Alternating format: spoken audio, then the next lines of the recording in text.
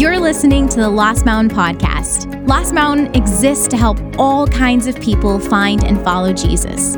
We hope today's message encourages you towards a deeper relationship with Christ. If you have questions from today's message, email us at info@lmbc.us. Link is in the show notes. It's so good to see you this morning in the Lord's house on the Lord's Day. Using language that often we do not use anymore, but is fitting with the message and place where we will be in the book of Luke this morning. Before we jump in there, I want to remind you guys, some let you know and some remind you that 2 weeks, I think it's 2 weeks from today, it might be 3, math's not my thing, but on May 21st, Sunday, May 21st, we'll have our Senior Recognition Sunday, and that will also be Cash for Camp Sunday. So what we're going to be doing is asking you to bring something extra specifically to give toward our students or the families of our students who will be going to camp this summer. This is a church, as I understand it, and as I have certainly seen it be since I've been here, who has a long history of being incredibly generous for things like that. And so I'm grateful to God for all of you who give to that. And as I say each year, I don't think there's ever been a time, at least in modern history, when it's more significant for our teenagers to have a break from the normal chaos and flurry of communication and messages that they're bombarded with, to pull away from all of that and simply to be drawn into focus on Christ at a different time and a different place. So I encourage you to, one, be here on the 21st and come ready to give. Come ready to give. I've told you I used to have a professor years ago of another era who had done it right in his day, and he had been a pastor for 50 years full time before going on to be a professor. But he said, students, he said, always have them stand for the offering. It's easier to reach your wallet when you're standing. So, funny guy, great guy, gone on to be with the Lord now, but I encourage you to be here for that. I'd also remind you that there's no midweek this Wednesday. So if you show up here out front, you are welcome to pull weeds or do whatever other kinds of labor you may find necessary. But there will not be anyone meeting up here other than our students who they continue to roll on their own program.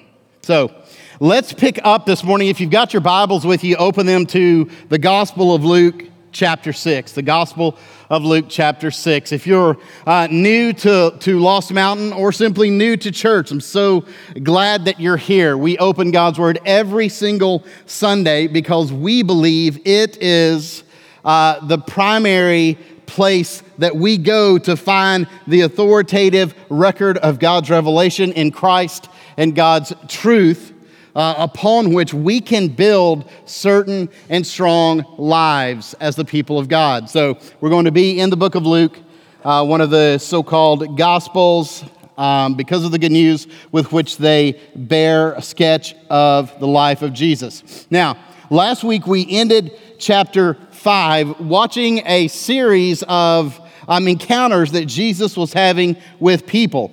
Those encounters continue this morning, but they continue centered around one of the most controversial topics in the church today, theologically, around thinking people of God, this issue of the Sabbath and what we are to do and not to do around it. Let's look at Luke chapter 6, beginning with verse 1. One Sabbath, Jesus was going through the grain fields, and his disciples began to pick some heads of grain, rub them in their hands, and eat the kernels. Some of the Pharisees asked, "Why are you doing what is unlawful on the Sabbath?"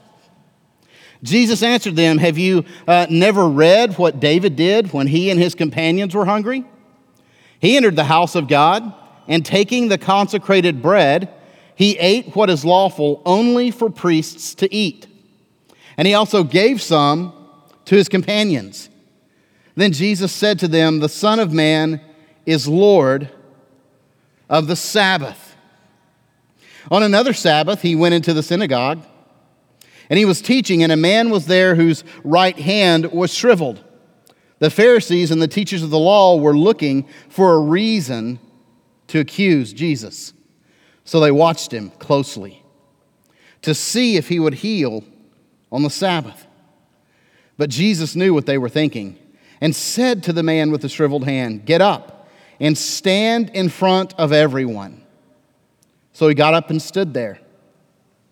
Then Jesus said to them, "I ask you, which is lawful on the Sabbath, to do good or to do evil, to save life or to destroy it?" He looked around at them all, and then he said to the man, "Stretch out your hand." He did so, and his hand was completely restored. But the Pharisees and the teachers of the law were furious and began to discuss with one another what they might do to Jesus. Let's pray. Heavenly Father, we come into your presence this morning in that unique and special way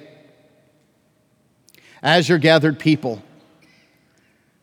God, needing both to hear from you, God, needing to give back to you in confession and praise, worship and obedience.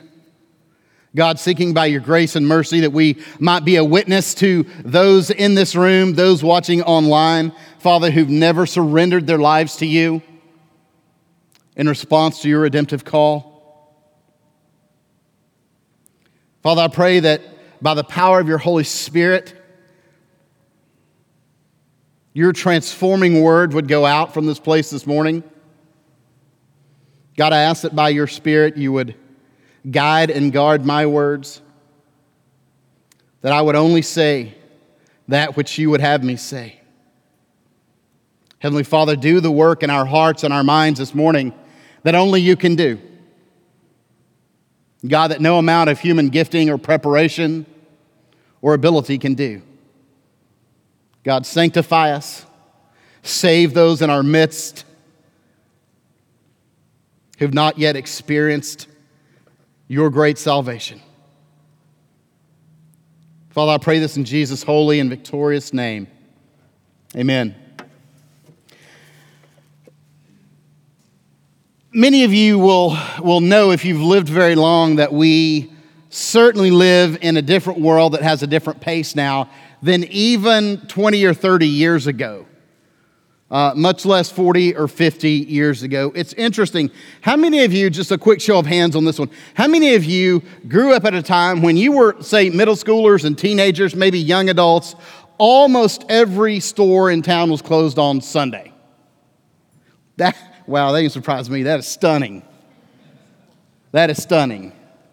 I did as well, but it's because I grew up in a smaller community west of Fort Worth, Texas. And so that was the case, though gas stations were open and Walmart, which would eventually become Super Walmart, was open in a few places. But I would say that almost all of the private-owned and the family-owned places were closed, and there was not a lot to do. Now, those of you that are like, "Oh, I've heard this message. Here we go. What we can't do on Sunday." That's not the message that God has for us this morning, though I do think there's reflection required, and we'll get to that toward the end. But something has changed. The question is why? I want to read to you just a few short statements from Confessions of Faith. Confessions of Faith are the attempts of Spirit-guided men and women together in councils to come up with a sort of skeletal system reflecting biblical truth for a denomination or a group of people to say, this is our confession of faith. The Bible, yes, and this is what we believe the Bible says about these primary doctrines.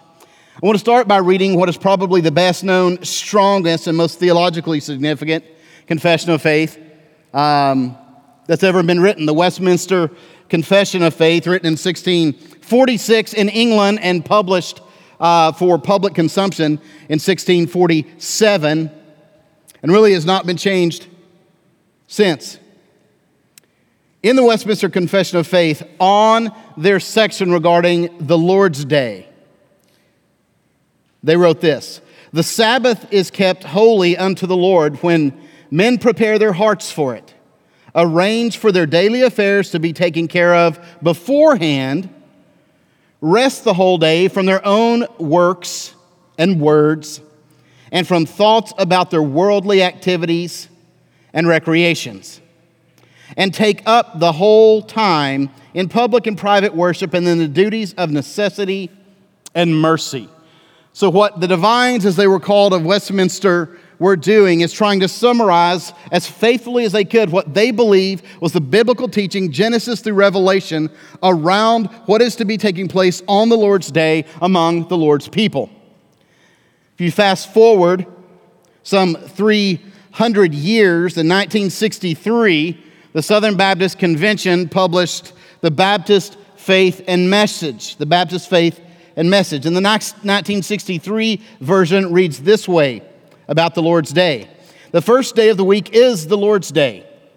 It is a Christian institution for regular observance. It commemorates the resurrection of Christ from the dead and should be employed in exercise of worship and spiritual devotion, both public and private, and by refraining from worldly amusements. Isn't that a great phrase? And resting from secular employments, work of necessity and mercy only being accepted. Fast forward a number of decades again, the Baptist Faith and Message is revised in 2000, and the section on the Lord's Day reads as follows in the 2000 Baptist Faith and Message. The first day of the week is the Lord's Day. It is a Christian institution for regular observance.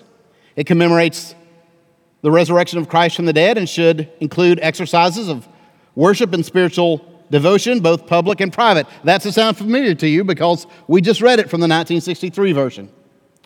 Activities on the Lord's Day should be commensurate with the Christian's conscience under the lordship of Jesus Christ.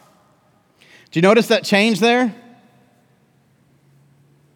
No comments about restricting worldly activities and recreation and focusing merely on duties of necessity and mercy, which had historically always been noted in confessions of faith. But by 2000, something had changed. Something had changed. Sunday had gone from the Lord's Day to the beginnings of Sunday Fun Day, which would go on to permeate social media within a few years. But let's go back and look, because looking at this and listening to Jesus, you might be saying, that's good. That's what Jesus was saying. He was saying, don't be so legalistic. Stop being such a curmudgeon about what we do on Sunday. Let's go back to the biblical text and look here.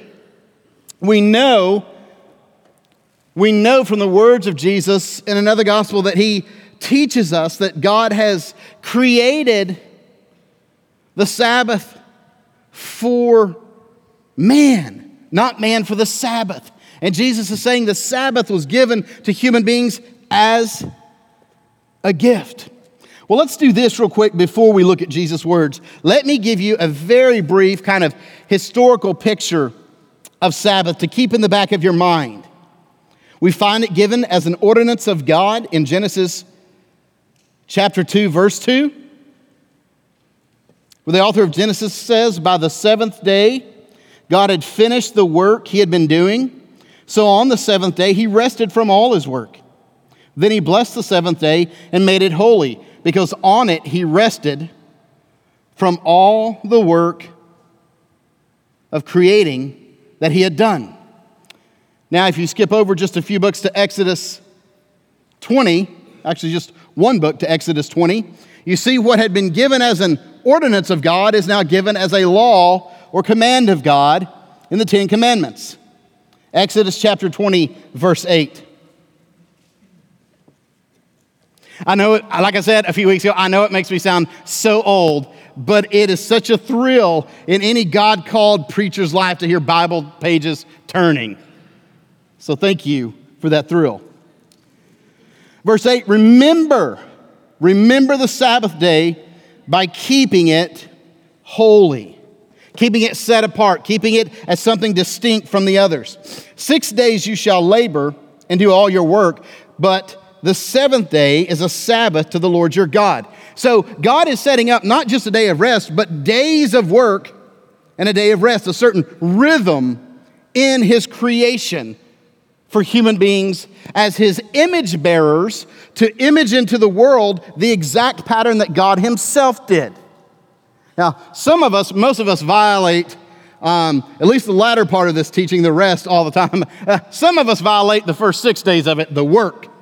We're like, I'm sort of a Sabbather by nature, right? I give myself fully to this one command of God. But we are also commanded to work. On it you shall not do any work, neither you. Now listen to the elements of social justice and integrity here that the Lord lays out. You're to do no work, neither you, nor your son or daughter, nor your male or female servant, nor your animals, nor any foreigner residing in your town. So he says, this is not just a day of rest for you and the illegal immigrants can go ahead and serve you. This is a day of rest for everyone.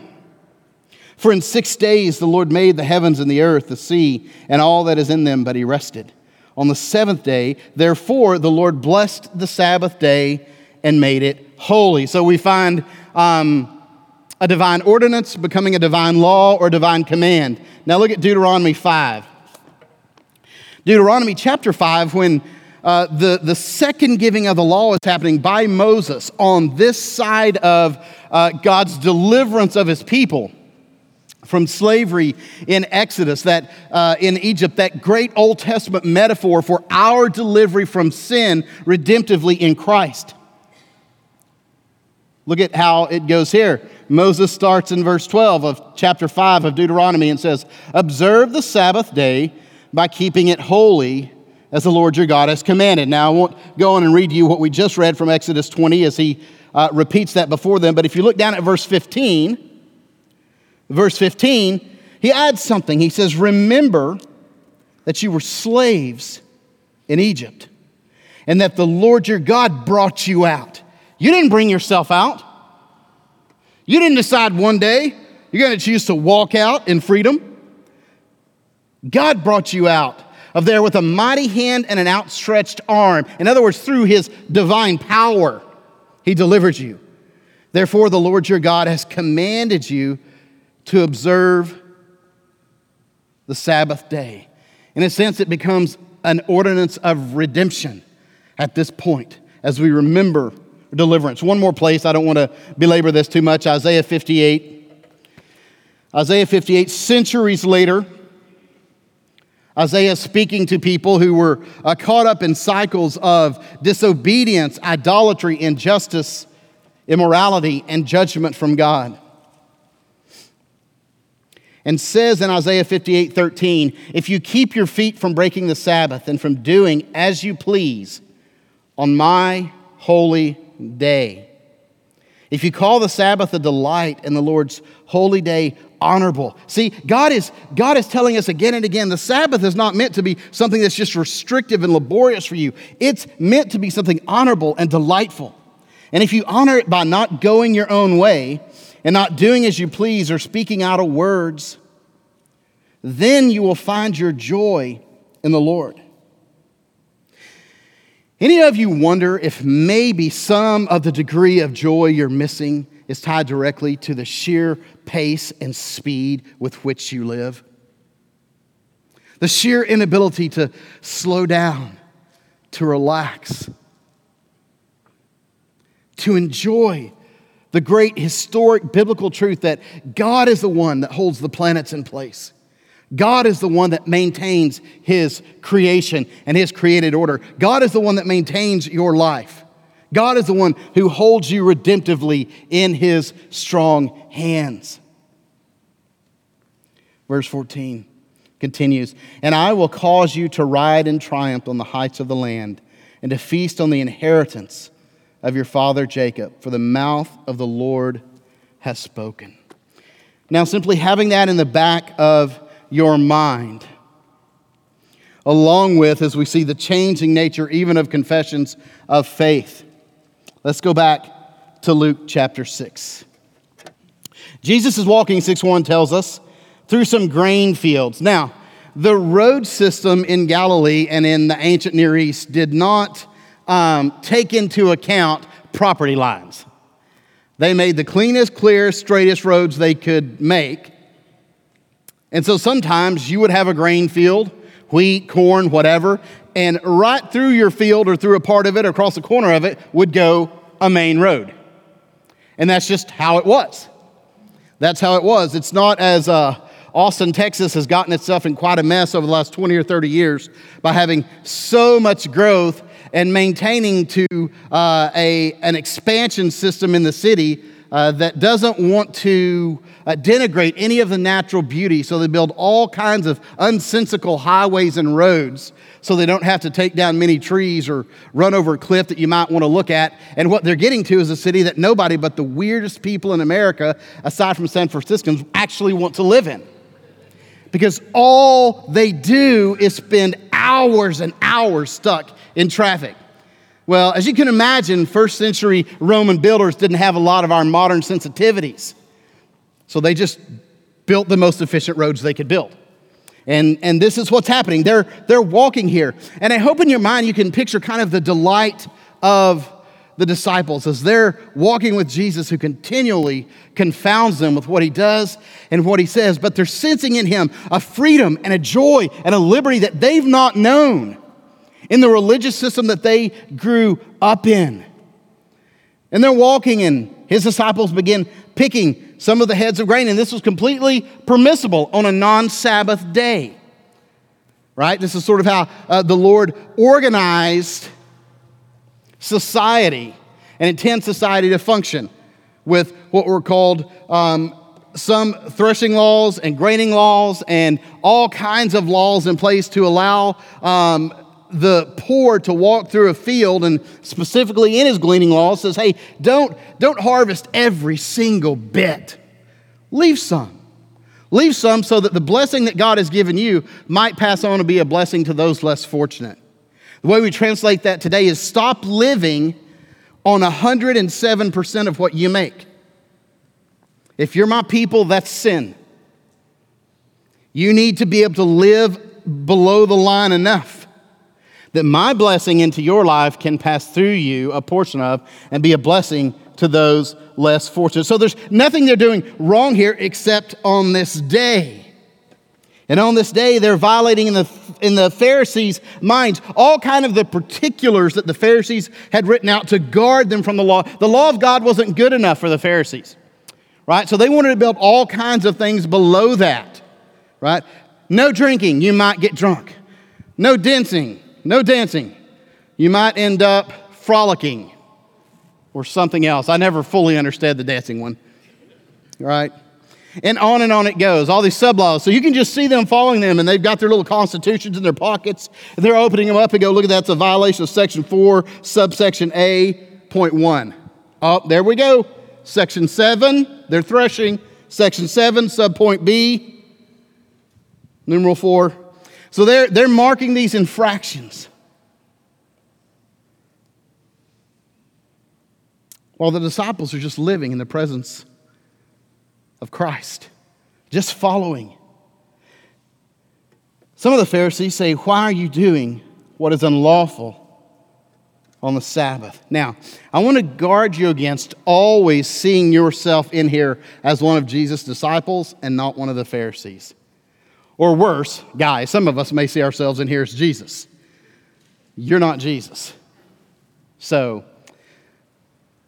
Lord knows my own heart has felt and lived in this tug of Pharisaism and legalism at times. It whispers to all of us in different ways. Well, Jesus answers them. He says, have you never read? And this is sarcastic, right?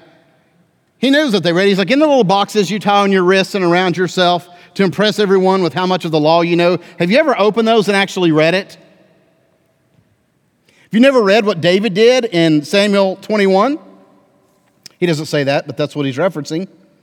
When he and his companions were hungry, he entered the house of God, and taking the consecrated bread, he ate what is lawful only for priests to eat. There was a certain section, both of income, of provision, of material provision, that was set aside for the priests, for those serving in the direct service of God, that they might be cared for, that their lives might be provided for.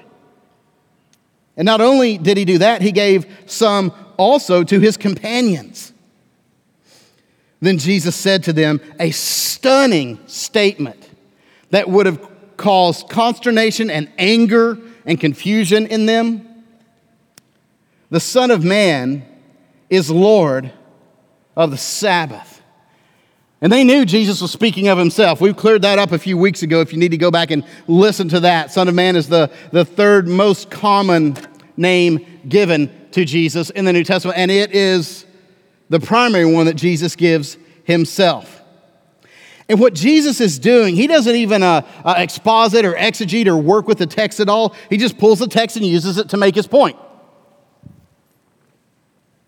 What he's saying is David was the chosen one of God to be king, and he and his companions were in need. And that trumped the ceremonial laws about who could eat what bread at that time. Do you get the imaging there? David was the chosen one of God to be king. Jesus is arguing from lesser to greater.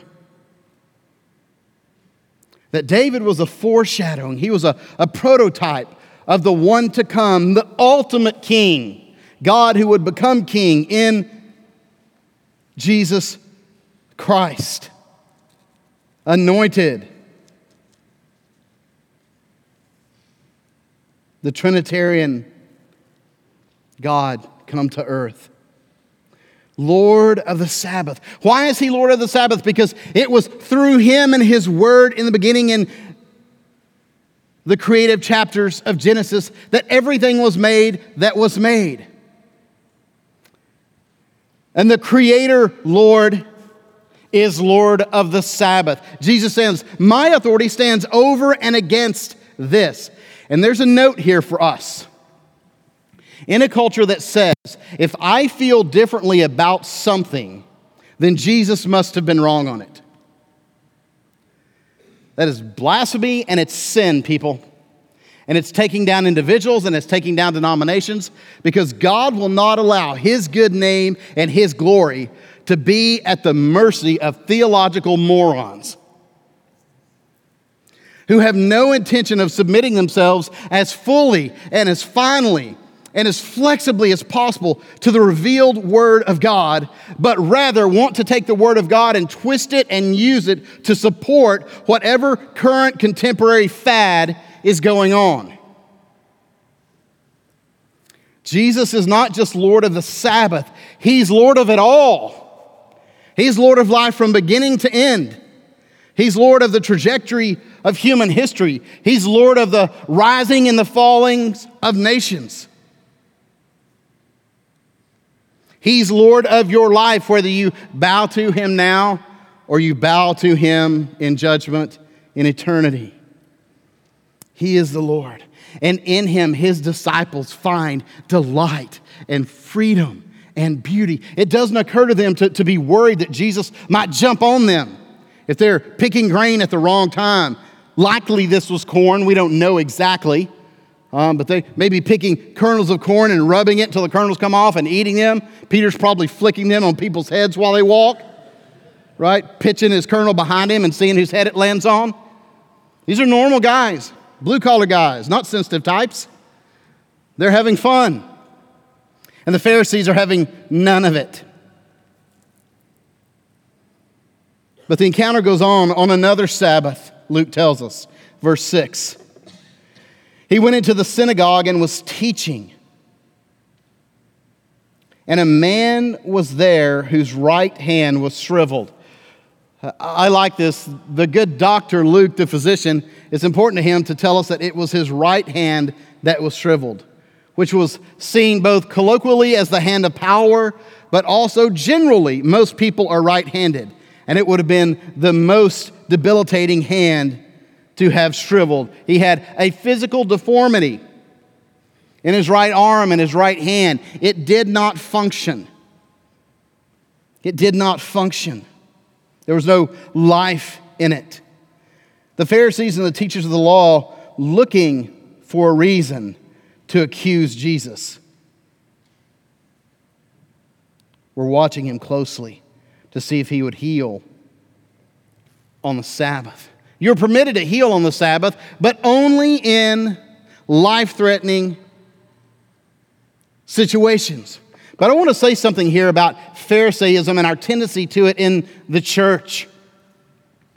There really are two kinds of Pharisees that we see in church, and they pop up all the time. There are behavioral Pharisees, the ones that have a long list of what you cannot do, and when you ask them simply to back it up with Scripture, they can't do it. They cannot do it. Not faithfully, not properly.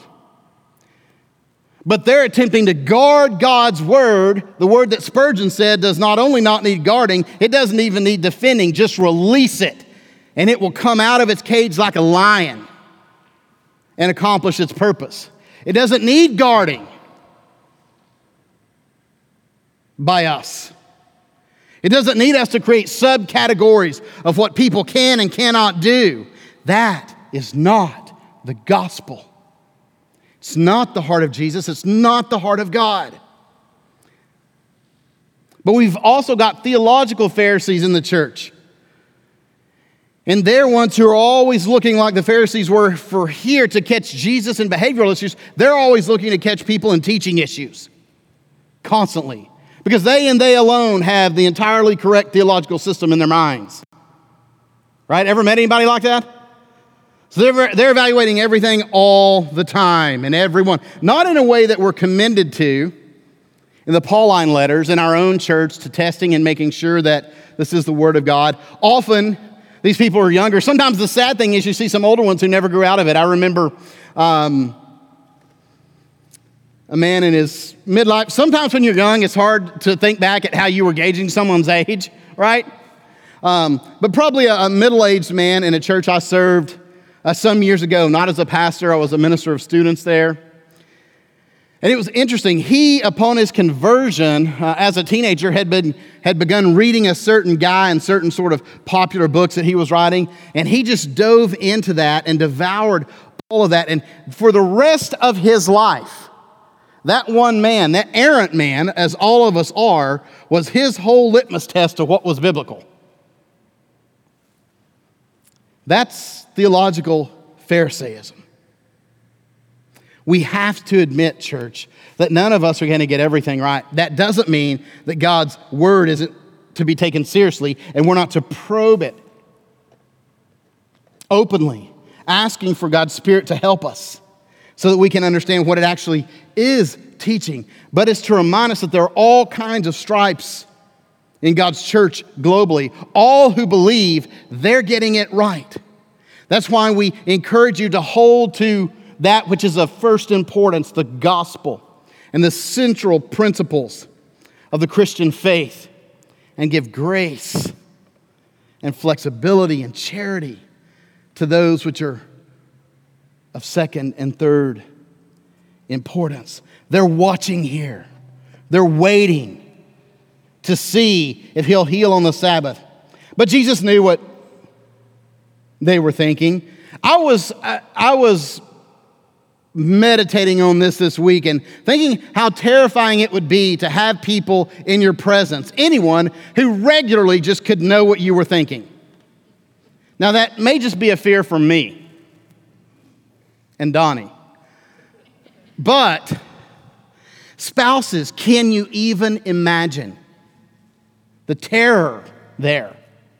Now, sometimes Sharon looks at me and I do know what she's thinking. She's expressing herself clearly through her face without the need for words. And I simply want to act on it. Usually I want to leave the space. So he knows what they're thinking. And he says to the man with the shriveled hand, "Get up and stand in front of everyone." So he got up and he stood there. Can you imagine how terrifying this would have been? The man with the shriveled hand in this culture wanted to do nothing but stay anonymous, right? He wanted to be given a high degree of anonymity. And there's some debate about whether or not maybe the Pharisees even had brought him with them, because this would not be a typical place where he would want to be at Sunday synagogue or Saturday synagogue in worship. But he's there. He's got a right hand, a right arm that does not work, that physically is deformed and has issues. And Jesus brings him up to stand in front of everyone. But you can always bet this: our Lord is not cruel. Our Lord is not looking to humiliate you, to belittle you, to harm you. He brings this man up. The man stands up. He gets up there. There's also a word for us here. There's a time and a place to sort of sit back and be calm and kind of rationalize with people in the life of the church and ministry. And there's also a time to confront things, right? Some would have been looking at Jesus going, this is inappropriate. These Pharisees, they're our teachers of the law. You know, they're the experts on this kind of stuff. Not really. I mean, you got your teachers of the law and the Pharisees, but in the common life of the church, it was the Pharisees who had all the say. Why are you confronting them so publicly? But they needed to be. Then Jesus said to them, I ask you. I like this. Jesus saying, it's my turn to ask the questions now. I've fielded enough from you over the last few days and weeks. It's my time to ask you. Which is lawful on the Sabbath, to do good or to do evil, to save life or to destroy it? It's a rhetorical question. It's as if he's saying, are your hearts so small and your minds so dimmed that you would miss the first principles for the letter of the law, and not only the letter of the law, but the letter of the law that you've created, the tradition of man? Would you really miss the heart of God for the traditions of man? Church, I tell you that the danger of this exists in all of us, and none of us more than those of us who've been in church the longest. A new thing had come. A new day was here. Jesus was bringing the kingdom of God. Newness was right in front of them. And those who should have recognized it quickest were the last to recognize it. Many of them never did. And they were the first to try to stop it, never considering that it actually might be the work of God. It actually might be a fresh wind of God. It might actually be that thing that they've been looking forward to. But because it doesn't look like they thought it would, and it's not coming through someone who looks like they thought would be bringing it, and it's including all kinds of people they don't particularly like, not only are they missing it, they're trying to stand in the way. It's a very dangerous place to be, friends. He doesn't even give them time to answer. It's clear that the question is rhetorical. Verse 10, he looked around at them, and then he said to the man, stretch out your hand. He did so, and his hand was completely restored. But the Pharisees and the teachers of the law were furious and began to discuss with one another what they might do to Jesus. I want to pause here because you've got to understand something. What Jesus asks this man to do with his withered arm and hand, he cannot do. He could not do this. And it's important for you to understand that the word of Jesus isn't just life-changing, it is life-giving. The word of Christ is not just life-changing, it's life-giving. And what he was clearly unable to do, he simply did at the word of Christ. He simply did it. Christ's word didn't just command him to, it enabled him to. Just as in our day, Christ calls sinners to repent and to believe in him who absolutely cannot do it. If you have even an elementary understanding of the doctrine of sin in Scripture, you know that our hearts and our minds are so darkened that the Apostle Paul says we can't even understand spiritual things. In fact, we're referred to as dead in our sin and trespasses. But Christ's word comes to us and calls sinners to repent and believe in him, and they do. They do what they clearly are not able to do because Jesus' word isn't just life-changing, it's life-giving. And the shriveled hand here is simply indicative of the shriveled hearts of men and women. It's not that there wasn't a historical man standing here with a shriveled hand, and that's significant. But it should cause our minds to think of our hearts shriveled by sin and transgression, unable to reach out for Christ. Are you with me? But the word of Christ comes and calls dead sinners to life. And we repent. We do what we are clearly unable to do apart from the effective word of Christ.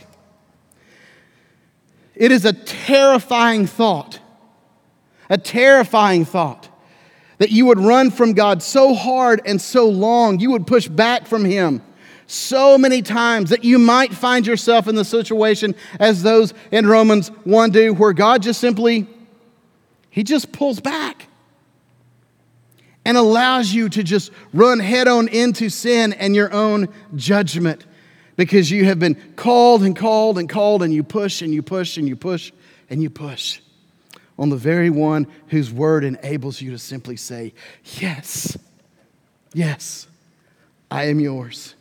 I need you. Well, at this point, there are a couple things that we just simply need to do by way of encountering God's word. The first is that there cannot be missed in here the reality that the wonders and the works and the words of Jesus demand a response from us. Neutrality is not an option. We said that weeks ago. Neutrality is not an option with Jesus.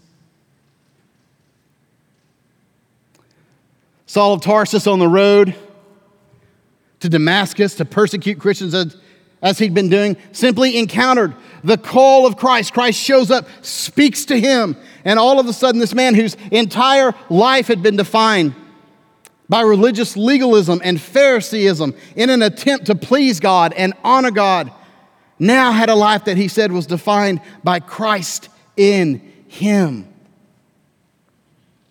This morning, the wonders and the works and the very word of Jesus is calling out to you if you've never surrendered your life. Calling on you this morning to repent of your sin, to believe in Him, to give your life to Him, and to let that be known in obedience through baptism. But finally, we have to ask the question, is there any continuing significance to the observance of the Sabbath, the fourth commandment? Some argue no. Some argue no, that to say that we are still to observe the Sabbath, and I won't go in entirely into the shift from Saturday to Sunday, but I will say this, that apart from Paul's use of the Jewish synagogue worship, particularly his evangelistic use of it, that Luke 23:56 is the last reference to the followers of Christ keeping the Jewish Sabbath. From there on in the New Testament, in Acts, in the letters of Paul, in Revelation 1, the move to worshiping on the Lord's Day, the first day of the week, the resurrection day, was immediate. Christ had been resurrected on Sunday. The Holy Spirit was poured out on that day. And so people will argue, some people who read about this kind of stuff and really like it will say, hey, Constantine did that in the 4th century, AD 321. Constantine wrote this, on the venerable day of the sun, S-U-N, speaking of Sunday, let the magistrates and people abiding in Christ rest, and let all workshops be closed. But here's the thing. If the church had not long ago, centuries ago, already come into that practice, Constantine would have had nothing to stand on. It was already in place. The late R.C. Sproul says this, which day is the proper day to observe the Sabbath? The first day is instead of the 6th day. Why? Because the Lord of the Sabbath was resurrected on the first day of the week, proving the ultimate intent of the original Sabbath day by which God provides a day of rest, pointing toward that future day when God's people will enter into their ultimate rest upon their resurrection. Upon their resurrection. I think of all the reasons, a misunderstanding of Romans 14 and Colossians 2 by some.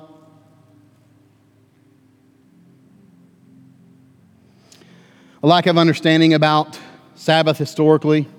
I think the biggest reason Sundays, the Lord's Day, have simply become, for most people, Sunday fun day, is the fact that over the last 4 to 5 decades, we have simply seen an explosion of opportunities for entertainment, travel, and communication on Sundays. Most Christian parents do not take seriously at all the participation of their kids in organized sports on Sunday. And listen, I don't know you. I don't know what your kid does on Sunday.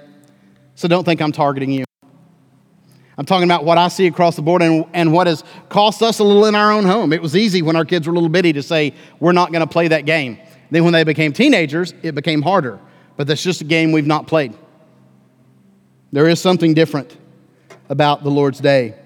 Alistair Begg said, theology has been replaced with expediency. When we make decisions based on expediency rather than theology, what happens is that your conscience is then no longer captive to the law of God, but rather it is captive to the fluctuating values, ideas, and moods of contemporary society. And if observing the Lord's Day, a Sabbath, is a matter of custom rather than conviction, it will soon be gone. Just as the trite saying, what happens in Vegas stays in Vegas. When there's no pressure around to observe this day that has been given to us as a gift, it goes by the wayside. I leave you with this from Ephesians 4, where the writer of Hebrews.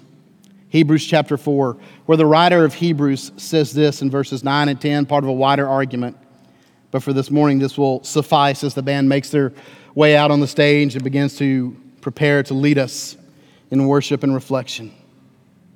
There remains then a Sabbath rest for the people of God.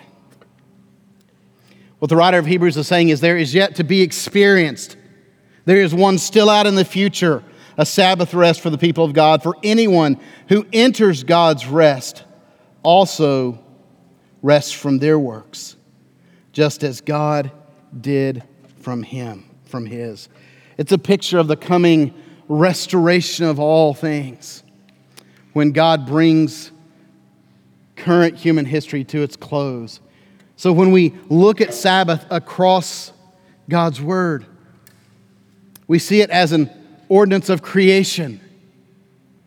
We see it in Deuteronomy reflected as an ordinance of redemption where we're called to remember on a regular basis and uniquely once a week that God has delivered us from sin and brought us into His kingdom. And it's given as an ordinance of restoration by which we look forward to a final rest in God's presence in the new heavens and the new earth when all is redeemed and all is as it should be. I don't think for us, with regard to the Sabbath, the real danger is legalism. It's license. It's that we do largely whatever we want, and we think God doesn't care. God does care, because He cares for you. And Sabbath was made for you. It's given to you as a gift. Let's stand. Just a minute, I'm going to pray for us, and as I pray, our offering ushers will make their way to their positions, and when I finish praying, they'll pass the buckets. You guys can drop in your connection cards, your giving envelopes. If you need more time with either of those, take the time that you need. Maybe this morning for the first time you felt the call of Christ and you repented and believed. Mark it on the back of your connection card. Let us know that so we can follow up with you. Because here's the thing, the gospel is not about conversion, but about discipleship. And we want to help you become a disciple of Jesus. Let's pray. Father, thank you this morning. Thank you that your word, through the wonder and the work and the word of Christ comes to us not just as life-changing, but as life-giving. God, that in the very call out of sin and darkness and death, we are enabled by that call to repent and believe, and only by that call. God, we honor you this morning and thank you. Thank you that Christ is Lord over all time, all standards of morality and ethics, all individuals, the entire course of human history. God, as we honor you, we give back to you faithfully. We give back to you obediently. We give back to you as you have requested, and the church has modeled throughout centuries, a faithful, obedient portion of what you've given us. God, I ask, as we do week by week, that you'd bless those who are about to give, Father, and those who've given throughout the week online and by text. God, remind them that on the other end of their generosity is a changed life. Is somebody with physical needs met or spiritual needs met because they were willing to walk faithfully with you. Bless them, grow them, increase their joy and trust in you. Move in this place, I pray in Jesus' name. Amen. For more information about Lost Mountain, visit us online at lmbc.us. Thanks for tuning in today.